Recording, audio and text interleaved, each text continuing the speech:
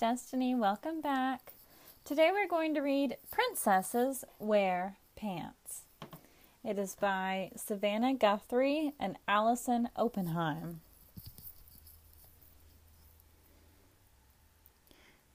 There's a little prelude in the front of the book that says, "To all who choose to read this book, it's time to give princesses a second look.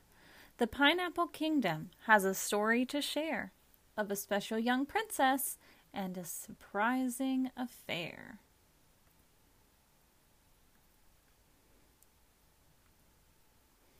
Princess Penelope Pineapple was her name, with brown eyes, pink cheeks, and pigtails of fame.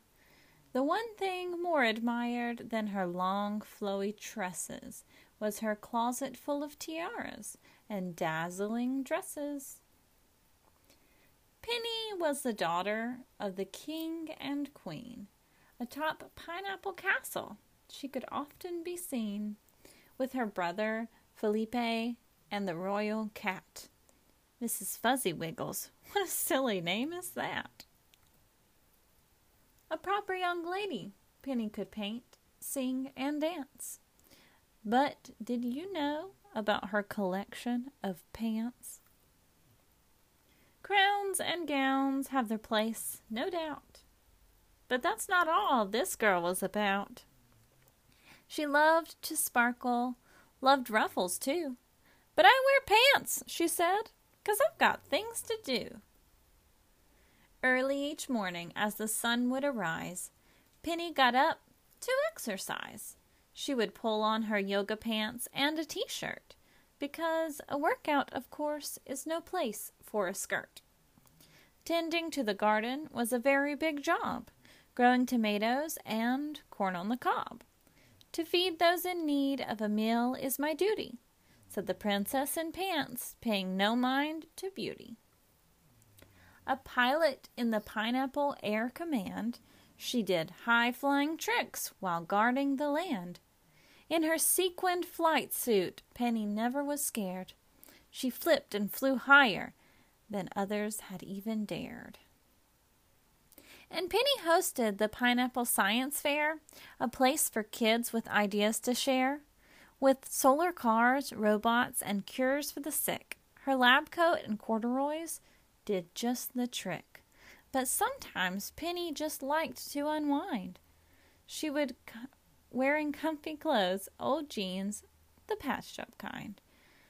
She would read books, or daydream, or write a long letter to Great-Grandma Pineapple to make her feel better. Then came the night of the Pineapple Ball, the event of the season. Come one, come all. Ladies and gents in their costumes so fine, sipping pineapple punch, oh, how divine. Grand Lady Bussy Boots would surely be there, with her wagging finger and disappointing stare. "Pants have no place on a lady," she'd say. That's how it's been, and that's how it should stay. Penny gazed at her gowns, all lined in a row. "If I can't wear pants, then I won't go.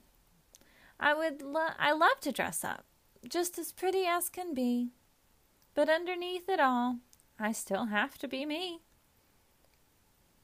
Once at the ball, Penny forgot all her troubles. The courtyard was brilliant with baubles and bubbles. As the crowd climbed down the palace staircase, none could imagine what would soon take place. For just that moment, a terrible wail came from high above, where a long furry tail could be seen hanging down from the tower's north wall. It was the royal kitty, trying not to fall. "Miss Fuzzy!" screeched Penny. The music then stopped. Every eye turned upward, every jaw dropped. Kerplunk went the cat in the moat down below, her royal coat soaked from ear to toe. Prince Felipe cried out and fell to his knees. "She cannot swim! Someone help her, please! I'd save her myself, but my suit would get wet. I'm not dressed to rescue my poor royal pet." Penny was ready. No need for preparing. to spring into action, no matter what she was wearing. The crown thought for sure in her gown she'd be sunk, but under her skirts were her pink swimming trunks. She dived into the water and swam towards the cat and rescued Miss Fuzzy with 5 seconds flat. Miss Fuzzy in arm, Penny swam back around, slipped into her shoes and shook off her gown. She handed the cat to a grateful Prince P, who said, "In dresses or in trunks, you are braver than me." The kingdom rejoiced and sang Penny's praises. The Pineapple Princess always amazes. Lady Busy Boots took the stage and grabbed the mic. "From now on, princesses should wear whatever they like." We've all learned a lesson from Penny today. Sometimes our dresses can get in the way. The Pineapple Kingdom proudly agreed. We must be ourselves, as the lady decreed. The princesses helped when no one else could. She saved the day, just like a good royal should. Penny smiled and said as she started to dance, "It's what princesses do. This is why we wear pants." The end. I hope that you enjoyed this story and that you wear whatever it is that makes you happy and you like it. If you're comfy, that's all that matters.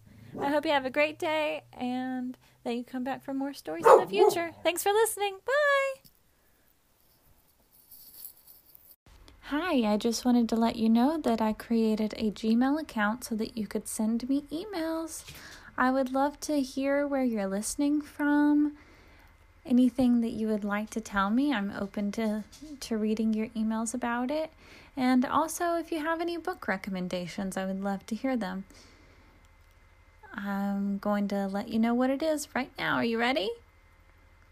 It's the title of the podcast, Beloved Children's Books at gmail.com.